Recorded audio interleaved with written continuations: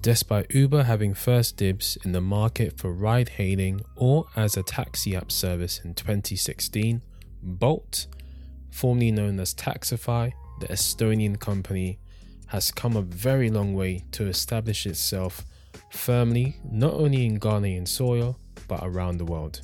It seems whatever country or city I visit personally, Bolt seems to have a presence there just as much as Uber does. I remember using Bolt a number of times in Christmas 2017 in Accra when it first launched. And back then, of course, it was called Taxify, and there were lots of discounts going on, and that certainly was an effective customer acquisition strategy. Uber's market share has certainly dropped, and especially with all of the controversy that they have picked up over the years, such as poor driver compensation and treatment and so on and so forth. Now, this shows that slick technology and a clever growth marketing strategy can work for any business going up against a giant, going up against a Goliath, right? Uber set up a base in Ghana quite some time ago and even had a pop-up promotional stand in some of the shopping malls in Ghana. Now, despite this, it seems that the Ghanaian public has grown to love Bolt more and more, and as a result, Uber has had to push up their prices down in an attempt to reclaim some of that all-important market share. Now, Bolt has drastically grown their services throughout Ghana and have been growing exponentially year by year. Now, ride-hailing has definitely been a business which has enabled more Ghanaians to be able to have more control over their financial destiny. Now, another key factor of the Bolt success has been paying drivers a lot more than rivals like Uber would.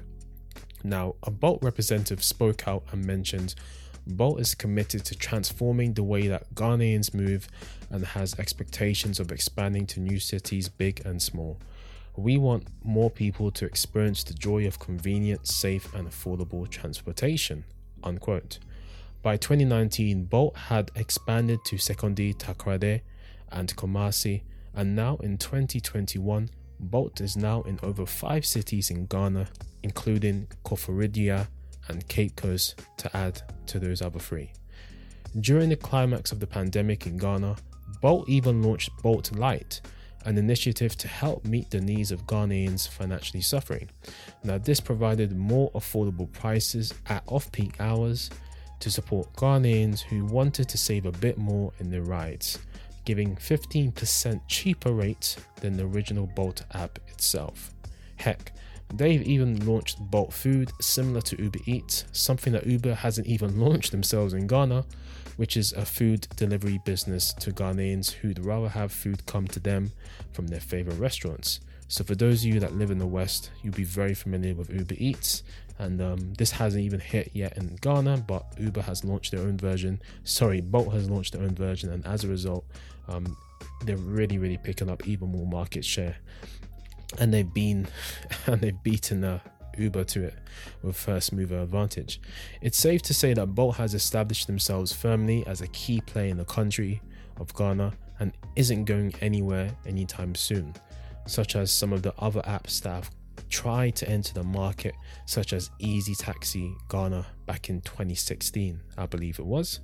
However, there seems to be a fair amount of healthy competition from the likes of Yango, a strong market competitor, and even Yanko, a local competitor, which is also starting to make waves. Check out Yanko, it really is very cost effective. Now, rumor has it even the American ride-hailing app Lyft is on its way onto Ghanaian shores, is yet to leave American or Canadian shores, so this will be interesting if Ghana is one of the first countries indeed to receive that service. Now, with an already saturated market, is there really more room for competition, as there are over up to 8 competitors in the ride-hailing, ride-sharing space in Ghana? Now, is taxi haggling in Ghana finally over? For those of you out there who aren't fluent in Tree or don't have the basics in Tree or can't really or don't really feel comfortable speaking Tree to taxi drivers in order to haggle the price down to get a good deal for your taxis, do you no longer have to worry about that at all thanks to Uber and Bolt and the likes, and let your phone do the talking instead? What are your thoughts on this? Please let us know. We're always happy to hear from the listeners. You can check us out on Instagram at The Sound of Accra, LinkedIn, also The Sound of Accra podcast. Just search for us and you'll find us. You can tweet me personally at Mr. A. Daniels on Twitter. If you're listening on an Apple device, please take a spare moment and leave us a review.